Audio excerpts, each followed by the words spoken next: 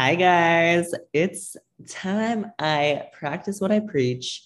For once, I'm doing as I say and not just saying, do as I say and not as I do. And I'm going to take some time away to take care of myself. But while I'm off, I thought it would be a great opportunity to highlight some of my favorite conversations from the last 11 months. Please enjoy.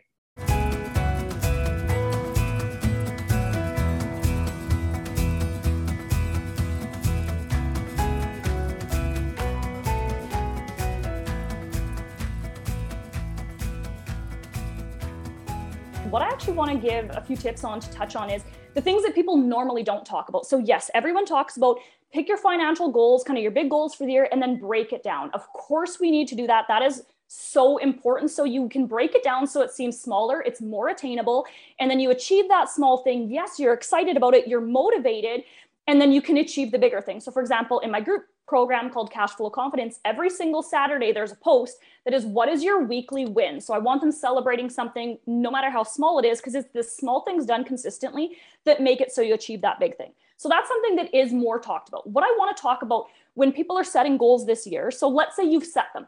What I think is really the next step that's super important that most people are missing is I already want you to start thinking about what are the obstacles that may make it hard to achieve that goal this year or that may come up throughout the year. That's really important to do that so you can already start thinking through and doing things that will make it so when that happens or if that happens, it's not going to completely derail you. Because what happens is people set a goal, they start on it, it feels good, life happens, an obstacle comes up and they don't know what to do. And then basically they're kind of like at a plateau.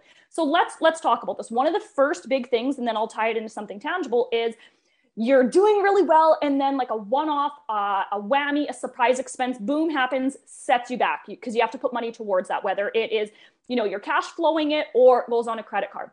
One of the best things, and I'm not going to do too much on it because I have a podcast episode on it, but I want you to think about what are those types of expenses that you have throughout the year that they're not a monthly expense, because we're actually really good with our fixed expenses. That's the easiest part of our finances. It's the ones that are kind of all over the place that are tough. So I want you to think about what types of expenses like that do you have, kind of those whammy, those surprise, or those non-recurring ones that you could save for on a monthly basis, open up a savings account for each of those and set money aside each month.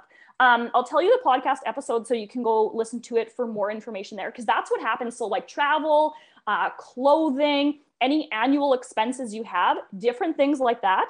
Because if you're saving for it monthly, what it does is it starts to even out those monthly expenses. Because if you have a whole bunch of months where your expenses are higher, it feels really hard to chip away at that debt or to save. So that's one of the very first ones that I help clients with, because it's one of the first obstacles that comes up. Also, another big thing we need to talk about is money avoidance is one of the biggest behaviors I see holding people back. So that's where it doesn't maybe feel good to look at your credit card statement or to open up your bank account. And you tell yourself that it feels more anxious to look at it, so you're going to avoid it. But what's happening is that is sitting in the back of your mind the whole time. It's just a chronic low-level anxiety that almost becomes your new normal that you're functioning at.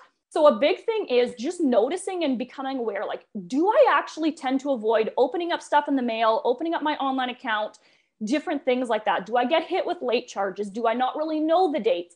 And start to address that. And it's okay. It's not going to be something you need to work through overnight. It's the biggest behavior I see holding people back. So something I love clients doing, and this may be the first time someone's heard about tapping, it's called EFT, Emotional Freedom Technique. I will have clients tap, and I'll just give a really quick overview of what you can do. There's 8 different tapping points. To make this easy, what I'm going to tell you to do is just take your 2 fingers, your pointer finger and your middle finger, and just tap them lightly on your collarbones and just say what you're feeling. Be like, I don't want to open my bank account right now. I'm feeling anxious. I don't want to see my credit card statement. Christmas really added up. Like, whatever you're feeling, it's actually not going to attract more of that into your life. It's going to help you to feel calmer because, especially as a woman, it is huge feeling heard and understood. And most of us felt or feel like that's not happening for us. So if you can just say it out loud, it's like, yeah, that is real. That is how I'm feeling. And it's being really honest. And then go into, how do you want to feel? You know what? I just want to feel better about opening this up and calm. I just want to feel proud of myself for looking at my stuff today, for paying stuff on time, whatever that is. and just shifting into that. Because what I find is a lot of people talk about like money affirmations. That's great. But from what I've seen in 5 years of coaching, that does not move the ball forward, because it's just positivity. And I call it toxic positivity, because it's overlooking your mental health and how you're actually feeling. So I love clients doing kind of like, what are those negative thoughts, feelings, things, whatever's going through your head, get them out, tap on them, and then say how you want to feel. And I'll have clients do that before they open their bank account. It makes a huge difference, because now what you're doing is you're starting to work through those emotional barriers, because that's what's happening. It's not a tangible thing that you're avoiding. What it is, it's an emotional thing. It sucks. It feels like it's giving you anxiety. So let's actually attach an emotional support piece, an emotional tool, because that's what we need. So that's what I would love for people to think about when you're setting goals this year. Yes, set them, break them down, make them tangible, achievable, make them, break them down into the smallest things that you can do, and celebrate the heck out of them as you're doing them. But then also see what could throw me off this year. What could that look like? And already start thinking about, what would my plan be for that? Opening up those savings buckets is a really good one, I believe. So my podcast is called Intentionally Wealthy, and I believe that it is the 3rd episode. So just scroll back. It will walk you through exactly what I'm talking about when it comes to your savings buckets. And then see, like, how are my behaviors when it comes to money, and start working on that. Those are things that will make a huge difference when it comes to actually achieving your goals this year. If you want more of what you've just heard, please click the link to the full episode in the description, or you can find more details under the podcast tab on my website at kywellness.ca.